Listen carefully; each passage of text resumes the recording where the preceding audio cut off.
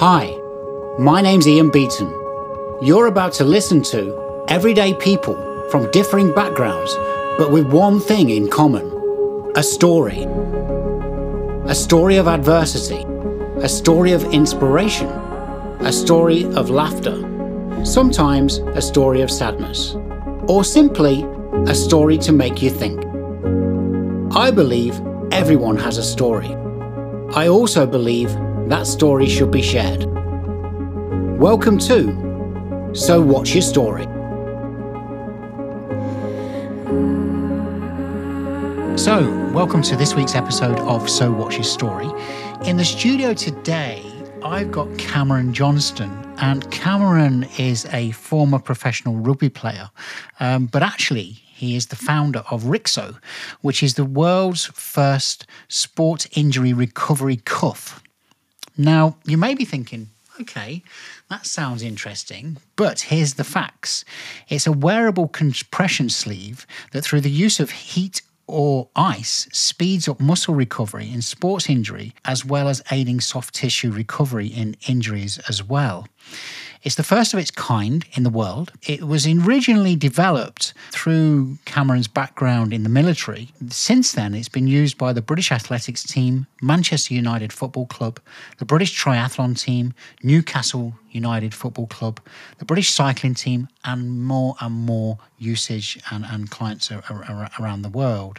As I mentioned, Cameron is actually a former professional rugby player, but he's also a chartered physiotherapist, and he served in the British Army for 8 years.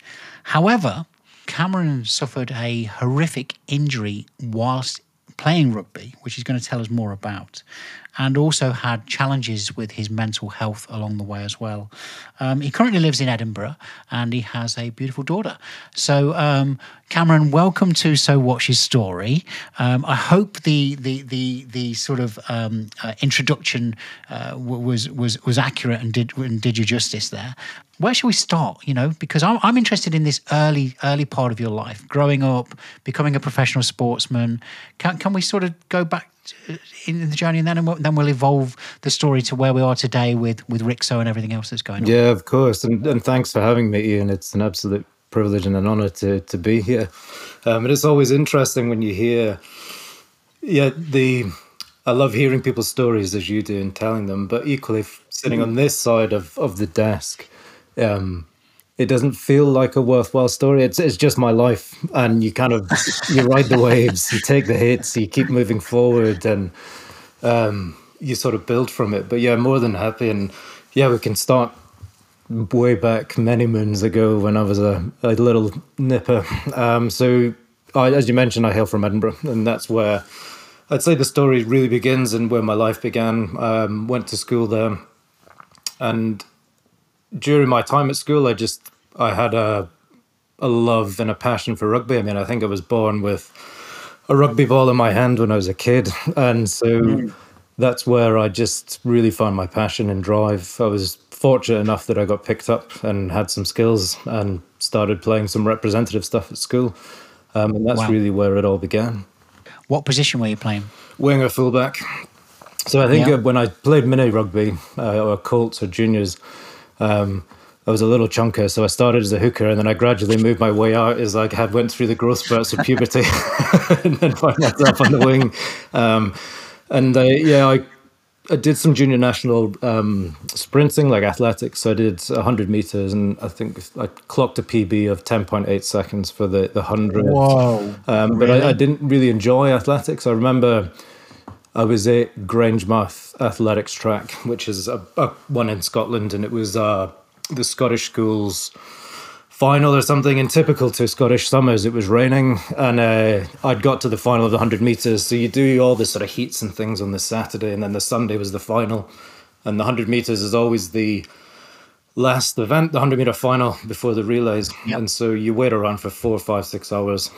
Went down to the start line, set my blocks up, gun went off, my block slipped, and there's no way in a 100 meter sprint you can recover from that. And I just I'd had enough of it. And that's where I jumped into rugby, and I always had a love for it, but I really grew into it. I think, strangely, it was a coping mechanism. My parents were going through a divorce, and I think that that ability to the channeled aggression of a teenage boy Yeah. was phenomenal. Plus, you've always got that immediate camaraderie of 20 odd other people around you, father figure and a coach. And I just really, really got into it. And then did I was in the Scotland under-18s, Scotland under-19s at school. And that's when you start to realize, actually, there's something here. And that's where I want to take my life. So at that point, were you thinking to yourself, you just touched on it there, you start to recognize something, because I'm imagining that when you're going at that level, it's highly competitive. So you have to recognize your own ability, that you are capable of taking it to the next level. How did that occur to you in your mind, Cameron? Was it like a light bulb moment, or was it just along the journey? I don't think it ever did, if I'm being totally honest. And I always suffer from imposter syndrome. So I can remember I got into, how old would I have been? 17, 18, into the Scotland Sevens team. And then I was fortunate, I played for the GB Sevens team, and this was pre-Olympics. So it would have been, a while ago now. But we worked a lot with a psychologist, and I did specifically, and mine came from the imposter side. And I'd get so nervous the day before. And it was purely because I was a kid, and I didn't recognize my own worth particularly, but more importantly, I'd be watching people that I watched on TV, and suddenly they're standing opposite me. And it's that sort of... processing it mentally, and how to use nerves as a good thing, as opposed to when it gets too far. So I can remember I used to, national anthems, I'd be holding back the urge to be sick, and you're trying not to, and so it was learning how to channel that, how to reflect on performance, good and bad. But you're totally right. It's you're an asset, you're a commodity, and you're a number. Although you are there and you've earned it, there's three people behind you that are nipping at your heels. And so there is a lot of pressure, but at the same time, it was phenomenal. I can remember being at university doing my first degree, and I'd signed into Newcastle Falcons. I was in their academy setup at university, but I was playing Scotland under-21s and Scotland Sevens. And so when I talk about this, it's bizarre, because you always think, how on earth could you manage? Like me thinking it personally, I'd wake up in the morning, 6 a.m., go to the Kingston Park, do skill session, gym session, go to university lectures, get on a train up to Edinburgh for Scotland training, then get the last train back down. And I was doing that for about 3 years, on off. And it was full on, but it was just that, as I say, you react to it, and it's the time management, and just you have a goal and a drive to do something you love. And ultimately, at the end of the day, my job at the time was to kick a ball about with my mates. so who doesn't love doing that? Yeah. And something's just occurred to me, Cameron. You and we're in a virtual studio right now, so I'm seeing you on camera, but I can see the width of your shoulders. Yeah. And you're not standing up. I can just see the head and just the top half of your body, top portion of your body. But you got shoulders, man, that are like, wow. I would not fancy them launching into me at speed. Well, I think one of the reasons I was so fast on the rugby pitch was I had the same mentality. I was worried about the guy who was chasing me, so I'm still considered small. And to be honest, what you're not seeing is the stomach under the table, so that's fine. Yeah, but it wasn't like that when you were younger, right? Yeah. That's what we will tell ourselves. So, okay, so you're playing at professional level. You're playing at a high level. Okay, the intensity you've just described that. Your own personal training regime. But it becomes. It becomes not a chore, because this is your passion, right? This is what you do. This is what's necessary to stay at that level. Because, as you also highlight, there's people nipping at your heels that want to take your position in the team. Then something tragic happened, didn't it? I had a bad day at the office, and during a match, I sustained a fracture of my spine when I was spear tackled off the ball. So I was picked up and what's a spear tackle? That's where somebody picks you up off the ground, those that can't see on the camera, I'm mirroring the movements, but they pick you up. Yeah, those that can't see the camera, he's mirroring now being picked up. So you're running forward, opposite man picks you up, and then turns you upside down, and you land on your neck. So I've got a picture of the moment that I hit the deck, and I look like the Isle of Man flag with my legs up in the air. Wow. And it was the impact of the ground with him on top, and it crushed the vertebrae T8, so it crushed the vertebrae in the middle of my back. What are you thinking at that moment when because obviously, you know, people talk about like when they're in an accident, whether it be a car accident or any other type of accident, and I've had this myself, it sort of feels like everything goes in slow motion. You know, it feels like that moment is lasting for an inordinate amount of time, but actually it's not. It's a flash, right? Did you have that sensation that things slowed down when as it was happening? And how did it feel when you're on the deck? The way it happened with me, so being on the wing, one of the players inside, further in the pitch, threw a big looping pass out to me on the wing, and I caught it, but the pass was forward. And if the pass is forward in rugby, stop play, and it goes to the other side. It's a foul. So anyway, this happened, ref blew the whistle, which I heard. So I started slowing down because play had essentially stopped. And so I wasn't expecting to be hit. And this is where I think when you run back the scenario, if I just kept running full tilt, we would have clattered into each other and it'd be fine. But I'd sort of relaxed and wasn't expecting it, whether or not the other man heard the whistle. So when I went up, I can still feel it in my head. There's that feeling of what on earth are you doing? And then I could feel myself getting turned upside down. And like you say, it was like I was running in midair. I can remember what my legs were like and then hitting the deck. But in all honesty, when I hit the deck, I just thought I was winded.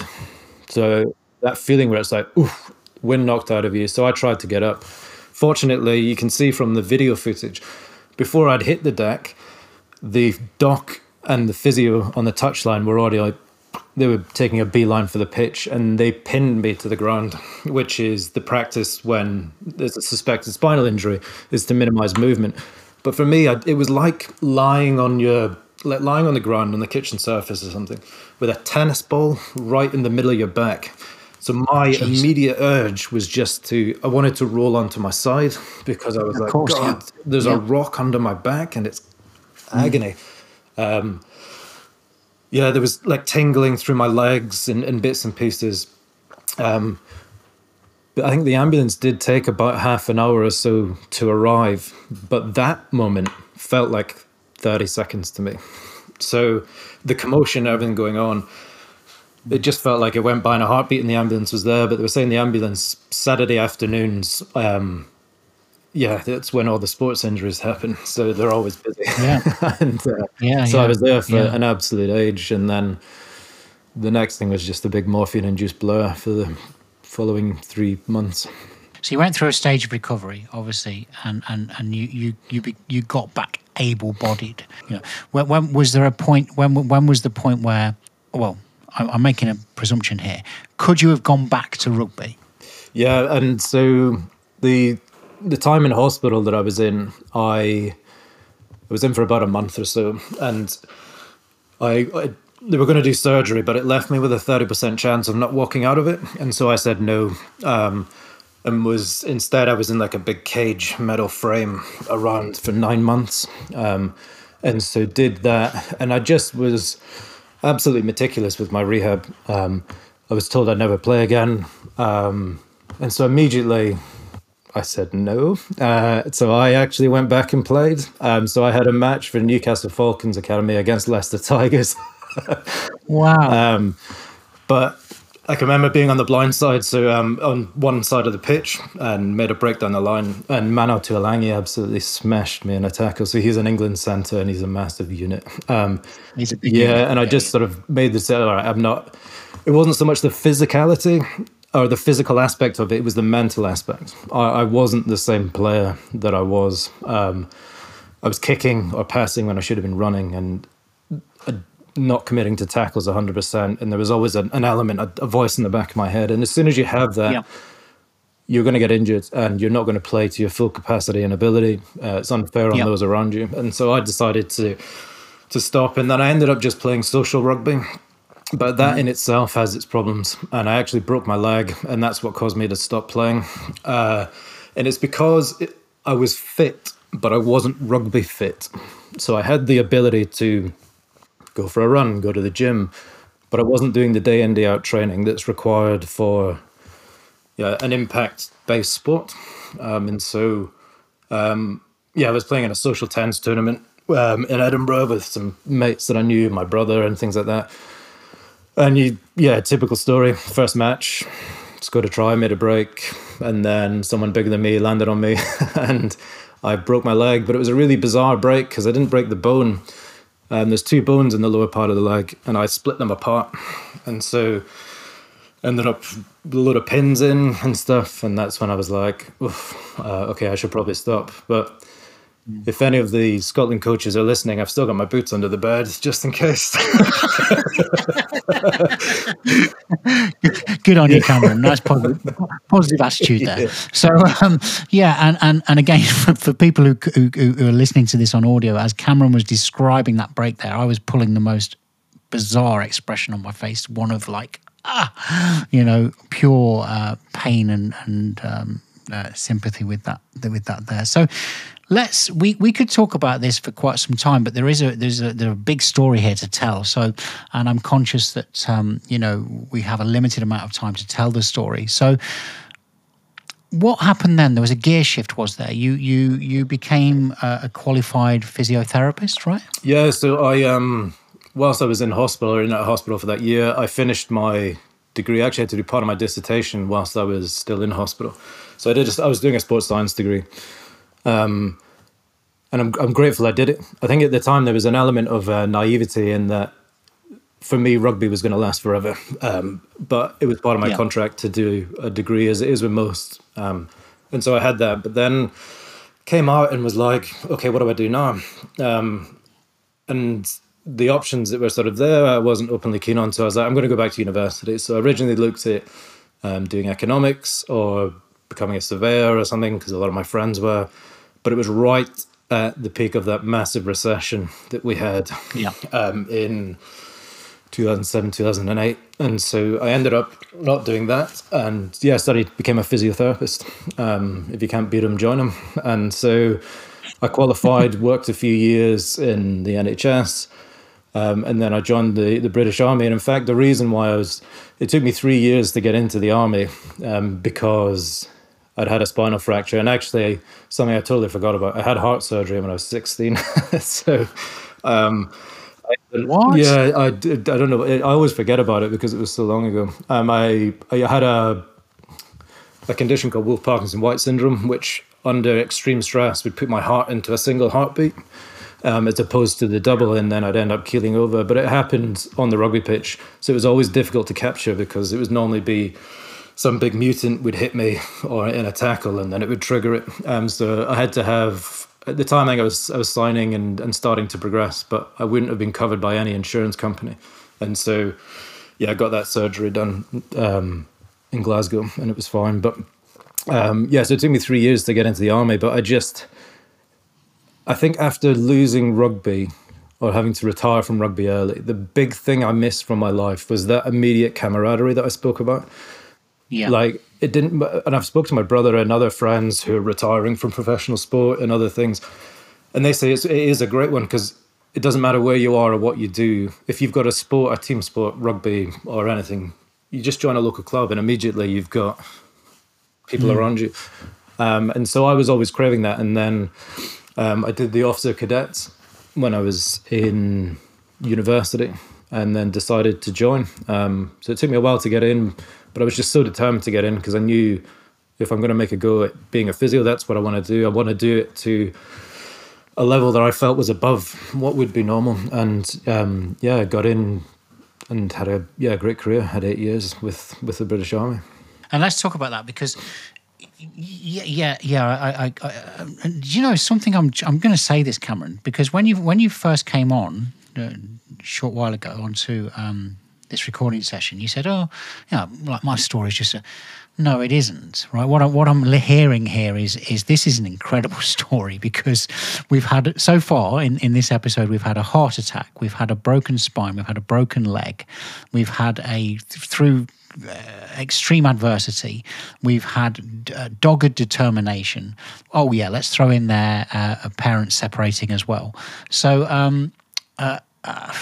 boy, oh boy! I mean, we're only 20 minutes into this session, and I'm hearing an incredible story from an incredible individual. But let's think about the army then, because you served 8 years, and you were doing what you wanted to do within the army because you felt that you were going to see more cases that would perhaps test your skill sets. Where did you serve, and what type of things were you faced with?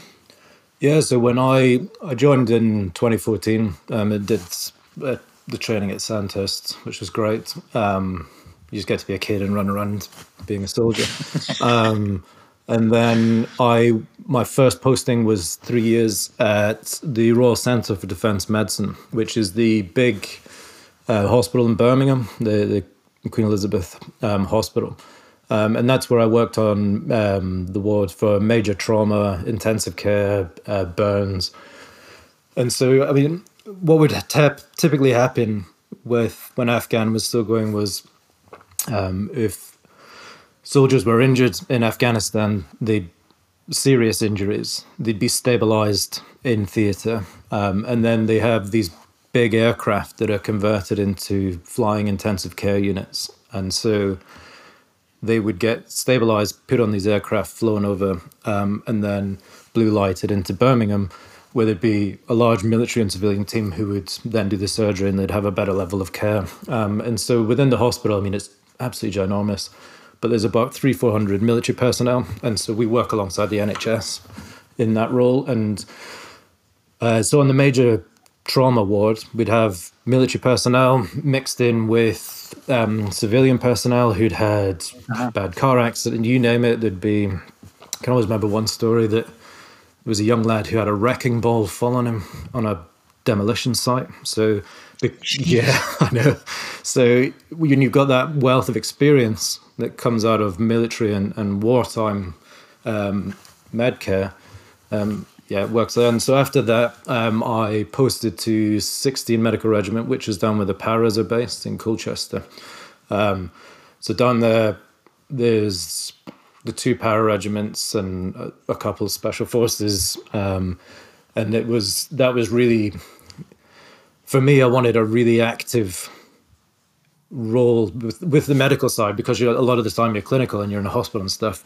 You don't get much of what we call the green stuff. So, but when that was my biggest opportunity to do it, and it was great. I mean, it was really hard work, but it was great. And deployed on operations out into South Sudan. We did a UN mission for some peacekeeping work out there. So that was when I was based in Colchester. And then I did 3 and a bit years up in Edinburgh. But that was more to do with so I was second in command for the delivery of rehab for Army, Navy and RAF in Scotland. So a lot of it was making sure that delivery of care was there for, I think there's about 12,000 troops stationed in Scotland. And it was during COVID as well. So we ended up doing a lot of work in and around the emergency care, the emergency hospitals and all sorts. So yeah, quite a diverse career, certainly as a physio, to be fair. I mean, yeah, I just trying to sort of process that, just seeing and dealing with all of those instances, both civilian and military, must have at times been quite overwhelming. Yeah, so the hardest one, to be fair, was a chap I worked with who was a civilian.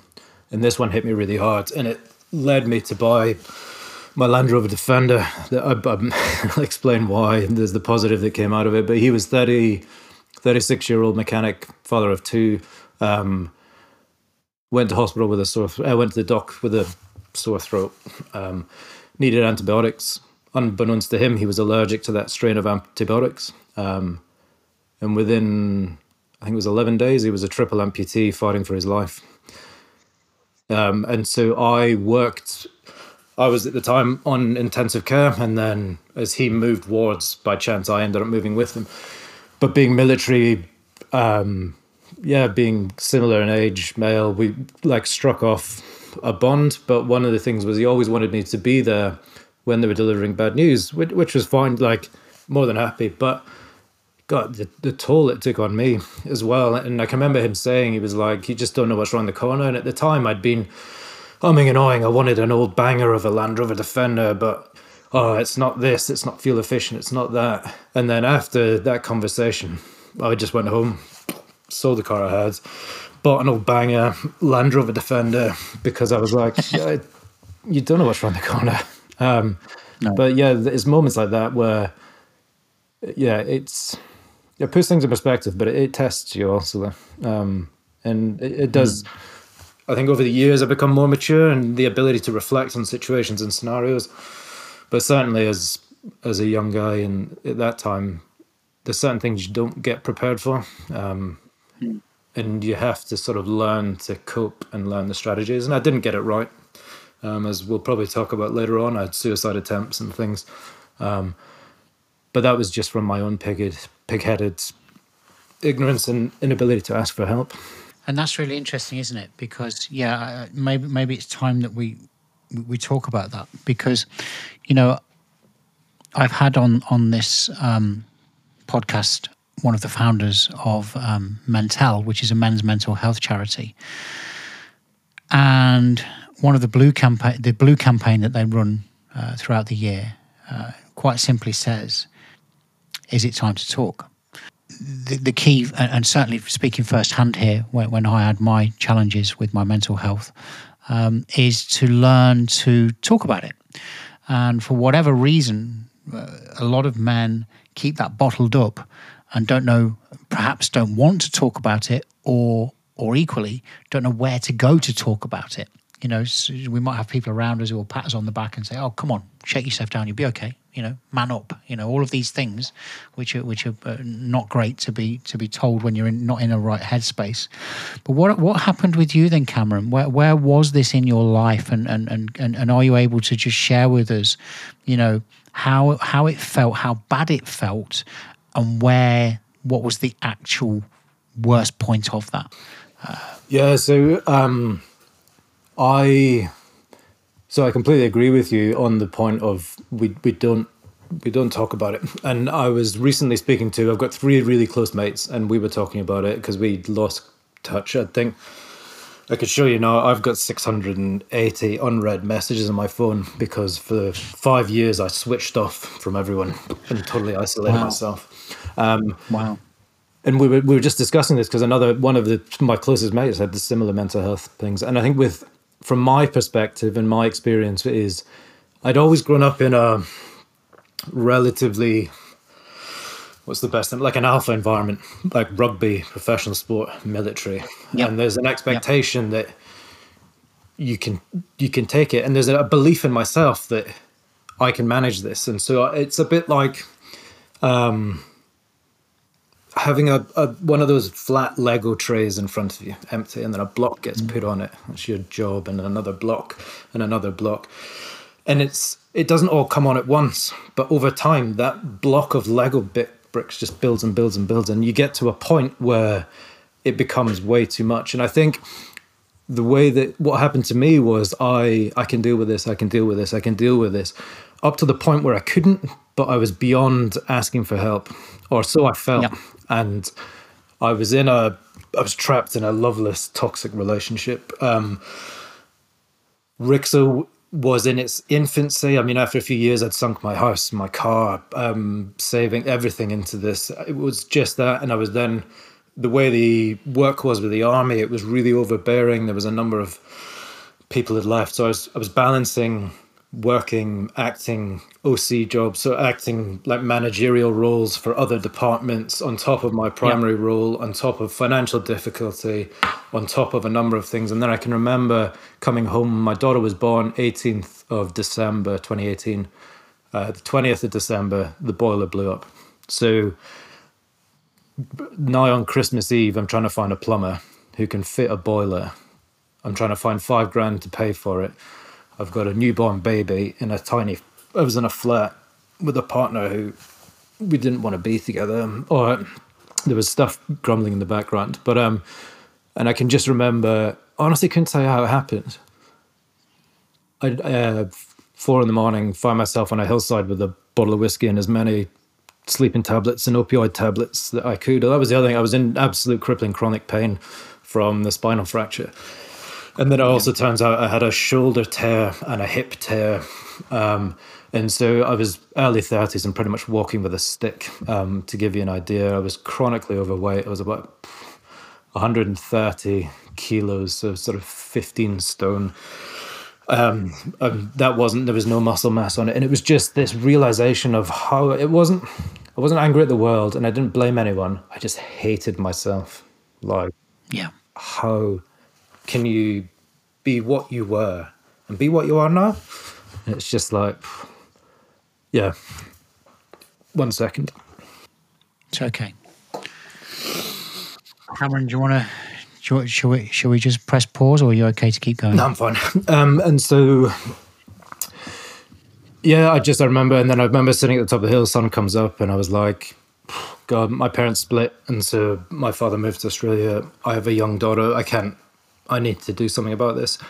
And I ended up it came in a bizarre way. I was sat in Norfolk having a pint with a mate of mine, and he was an infantry officer, so cannon fodder.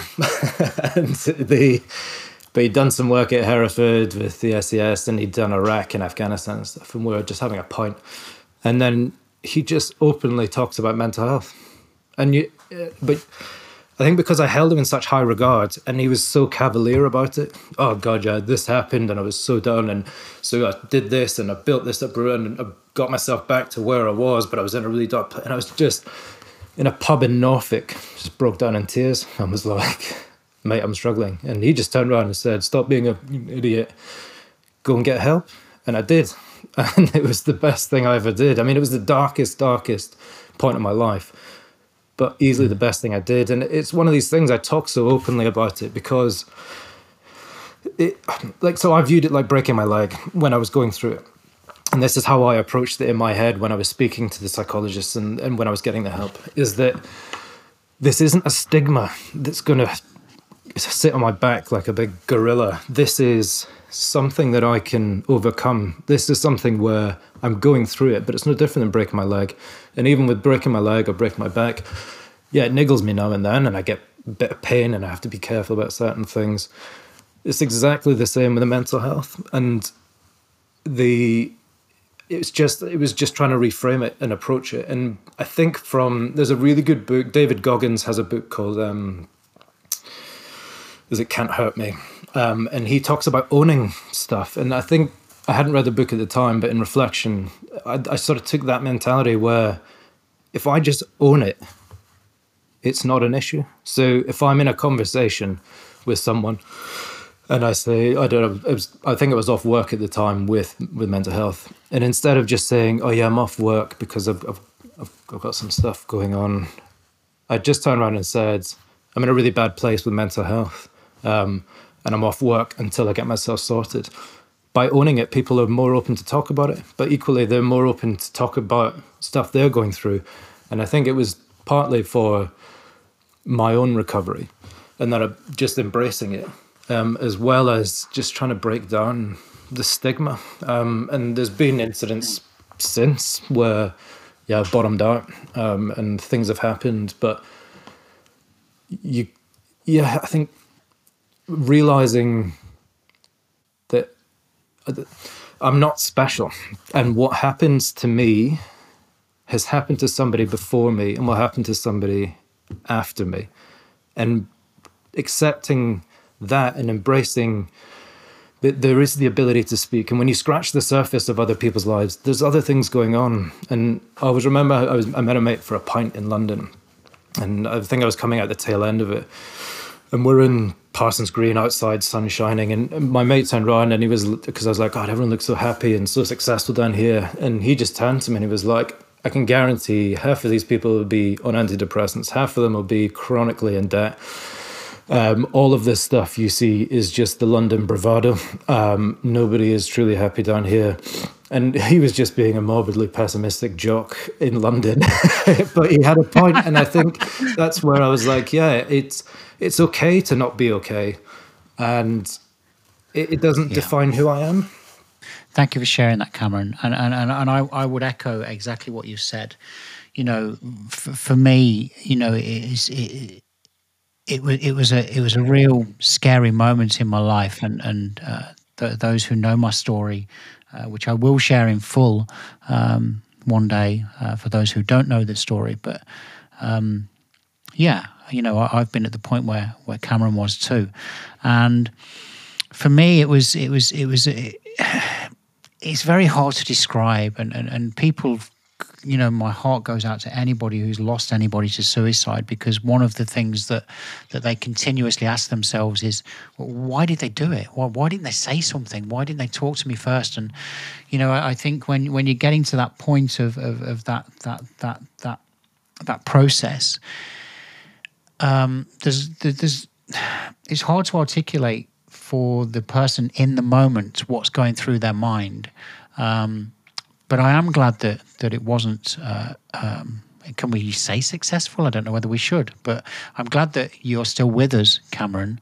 And certainly I would echo the sentiment there that any men listening to this right now, or females, and if you're in a difficult headspace and you're challenged by your thoughts, which may be negative, which may be overwhelming for you right now, find somebody who you trust, who's not going to judge you, who you can confide in, and if that be close friends, family, reach out to them and just say to them and just be transparent and just explain to them how you're feeling. Because when we talk, we lighten the load. Okay, when we share, we lighten the load.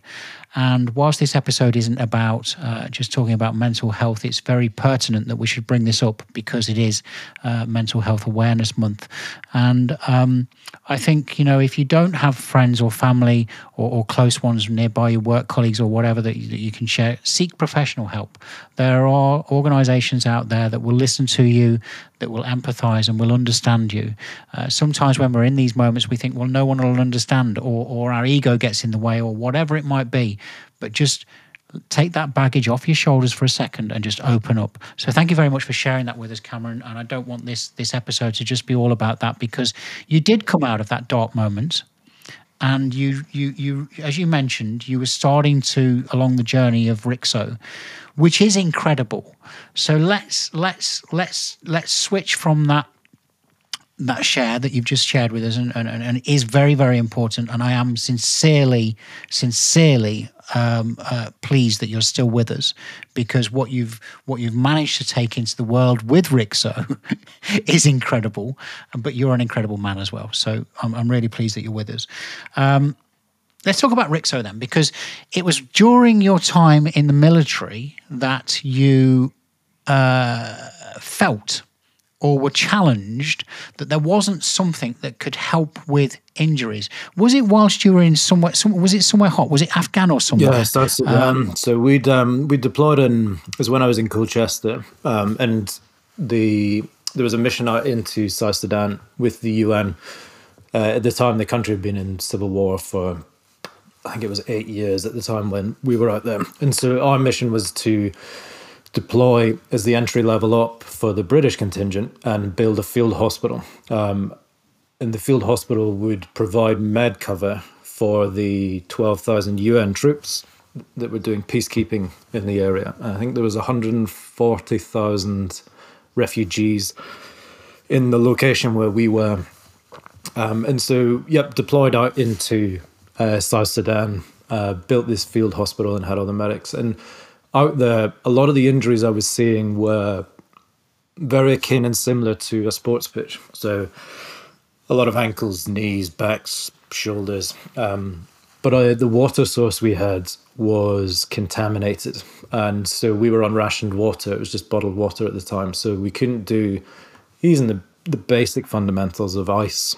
But what we did have were these big reefers, which are huge shipping containers that are refrigerated.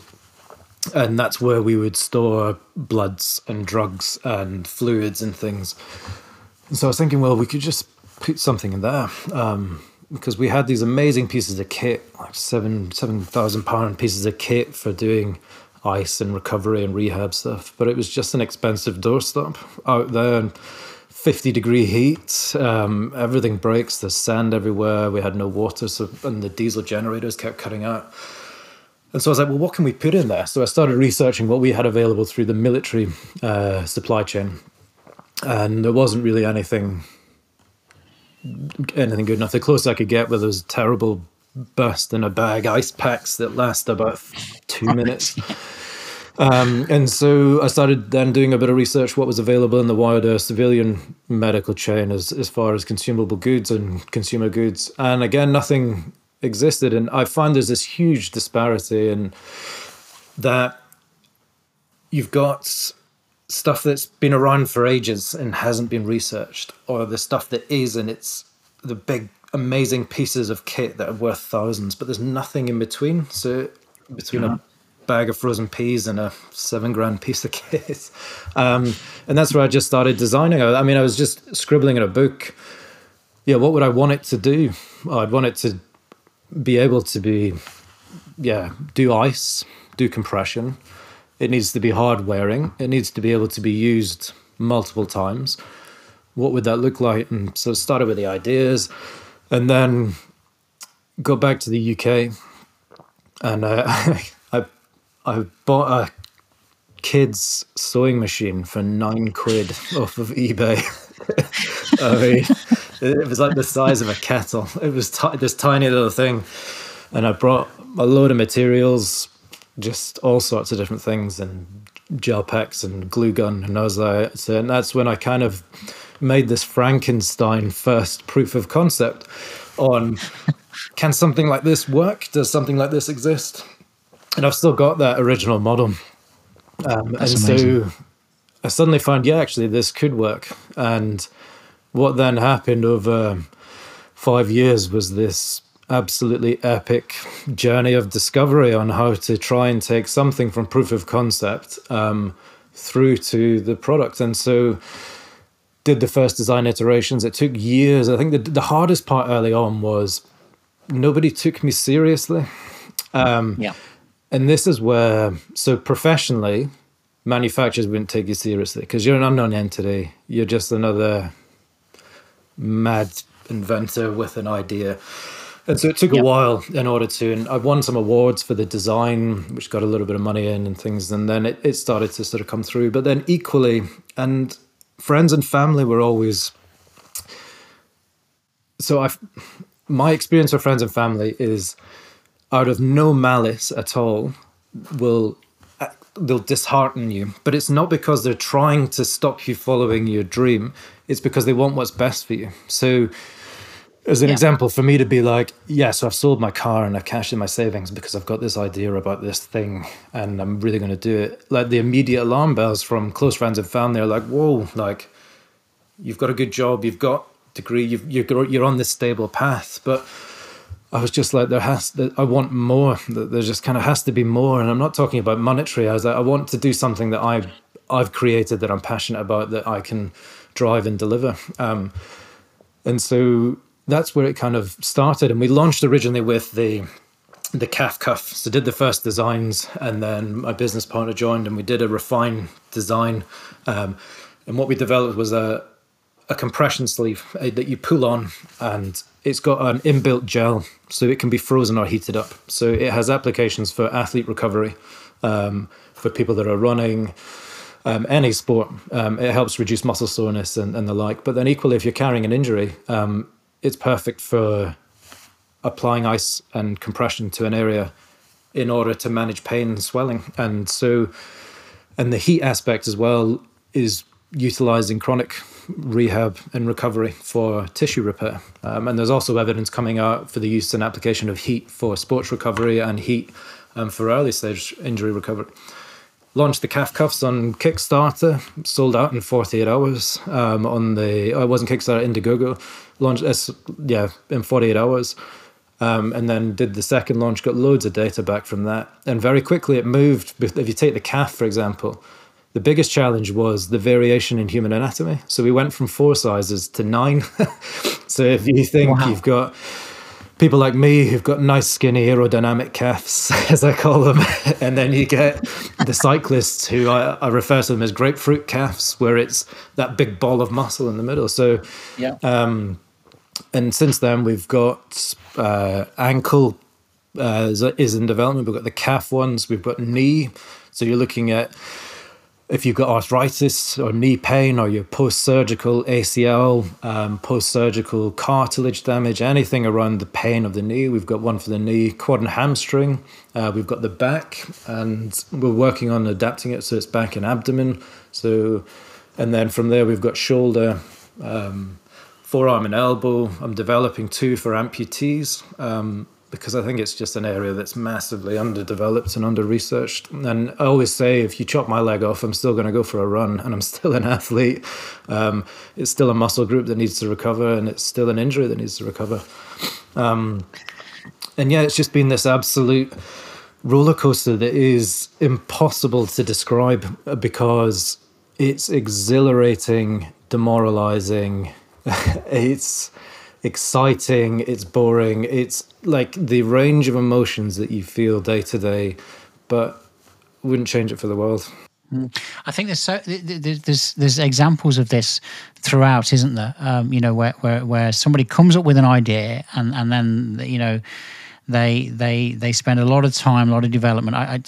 2 examples, I'm going to throw these in here. So Ben Francis, the CEO of Gymshark, his story, he started in his mum's bedroom, living with his mum in one of the spare bedrooms, little sewing machine, makes a little gym top and puts this Gymshark across the front of it. That's how he started. And he was then running to the post office, posting these out, what he was selling online, and now they're eating away at Nike and everybody else as a gym brand, and they're worth billions. James Dyson spent multiple years devising the Dyson vacuum cleaner. He had a vision that when people were cleaning their carpets, they wouldn't say, I'm going to Hoover the carpet, because that's actually a brand name, but we use the brand name as what we're doing.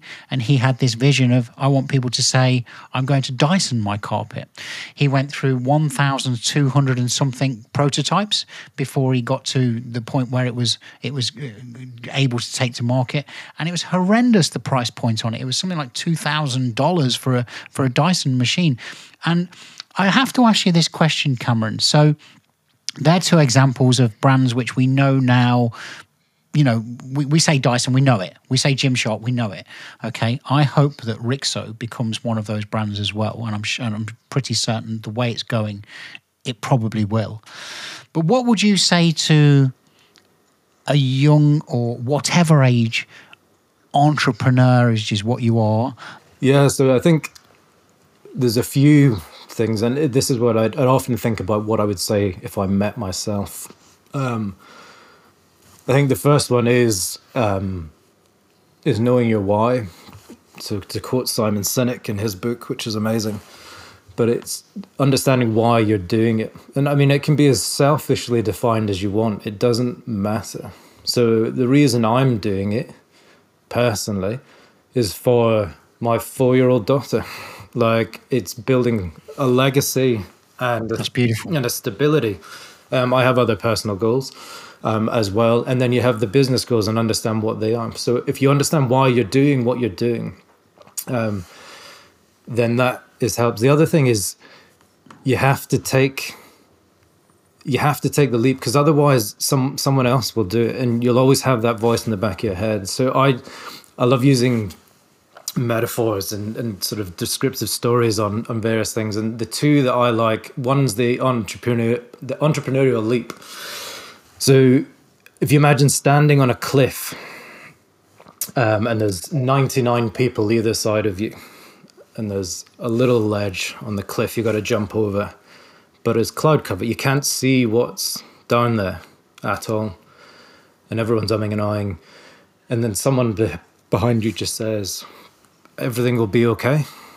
and you're the one who takes the jump, that leap, just knowing that everything will be okay.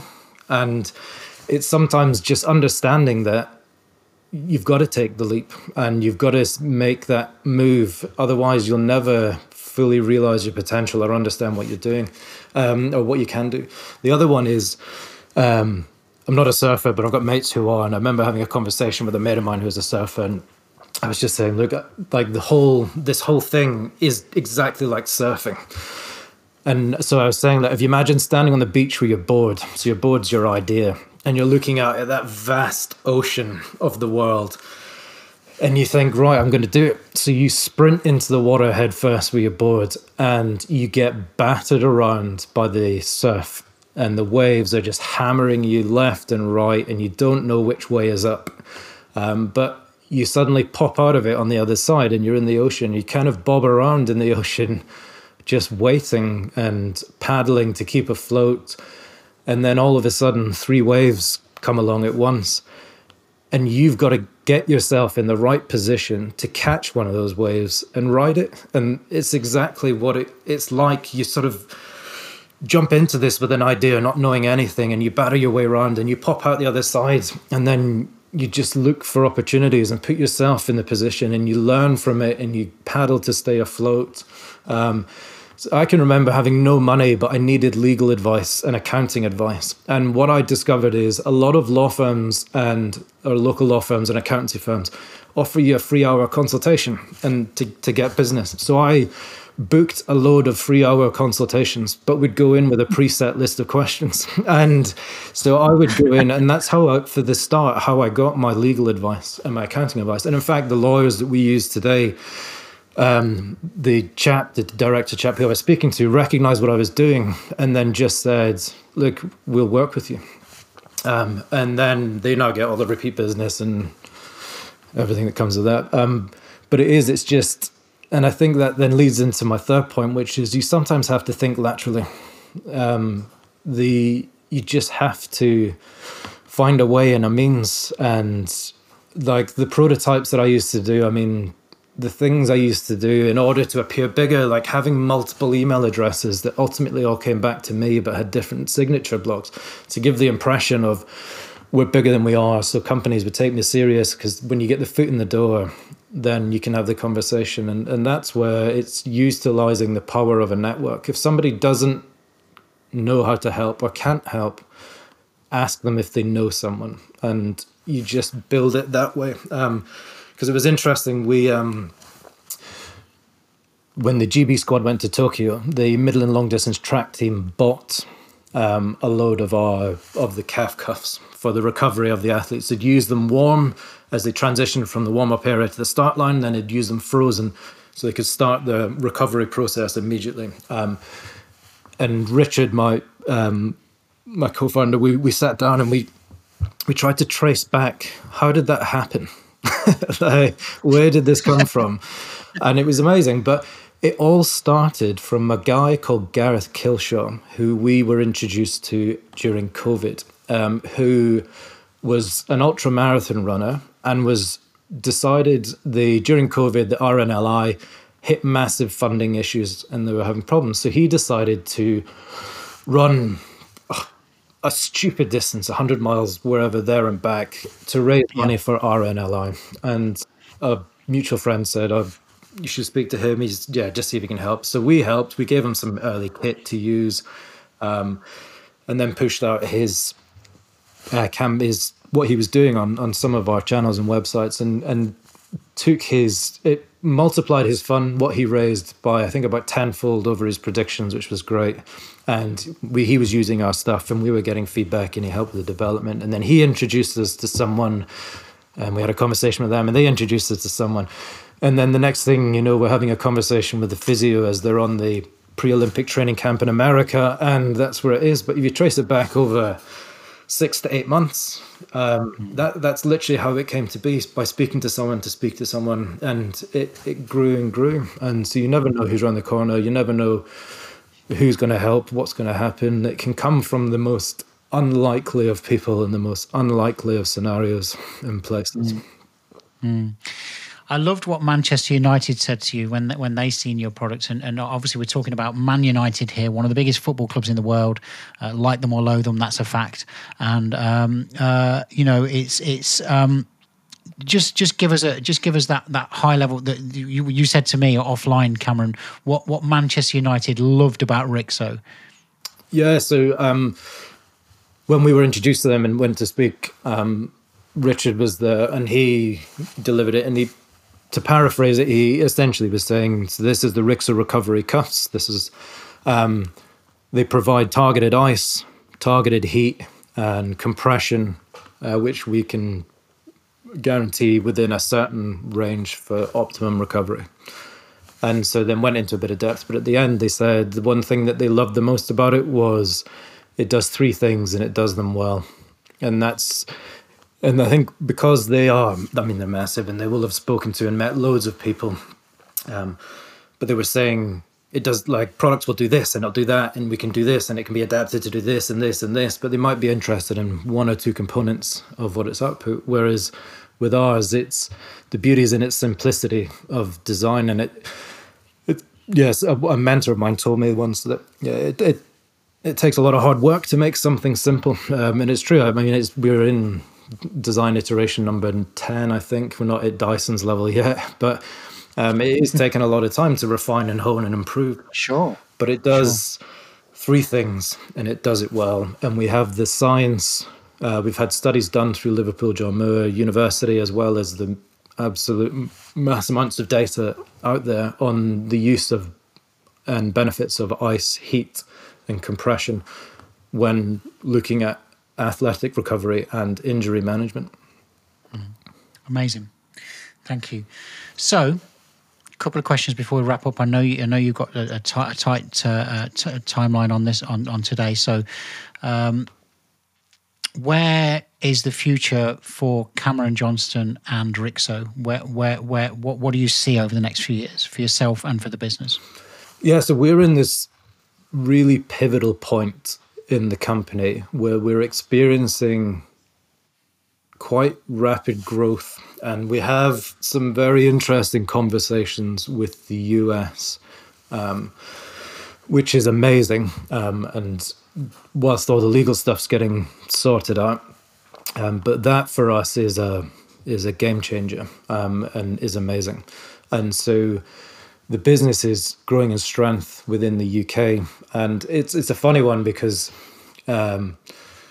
Richard, my business partner, and as well like the marketing people that we work with, they like it's shouting from the rooftops about what we're doing, whereas I quite like being the unsung hero product that's in the background.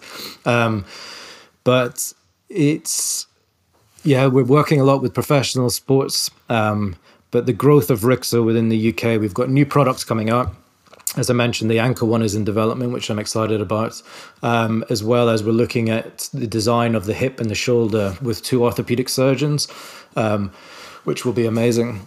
And then looking to expand the brand into the US and into the medical space, which is just going, it's amazing. It's an opportunity that's taken a while to grow, but it's been really great.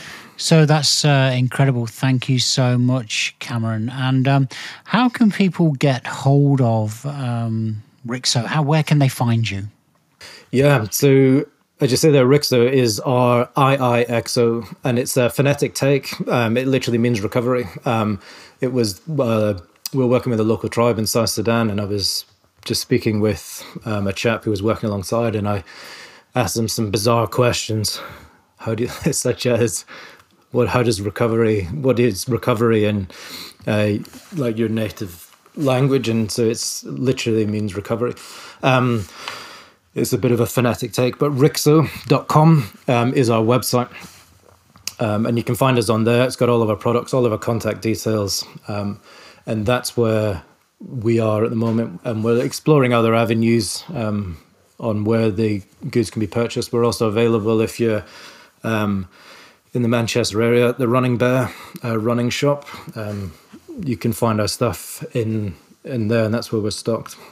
Well, today's story I'm glad you shared it with us, Cameron. I'm glad you were here to share it with us. And I wish you all the best. And I hope to get up to Edinburgh and grab a coffee with you sometime. Take care. All the best.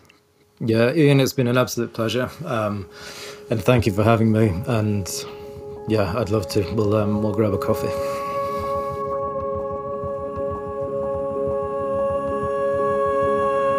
I think you'll agree, that was quite a story. Join me again for next week's episode of Ian Beaton's So What's Your Story? If you enjoyed this episode, it meant something to you, or maybe you think a friend or a loved one might like to listen to it too, go ahead and share it with them. Remember, if you have a story you'd like to share, or perhaps you know someone who does, I invite you to join me on my podcast. I can be contacted by email, web, or social. Thank you. You've just listened to So What's Your Story?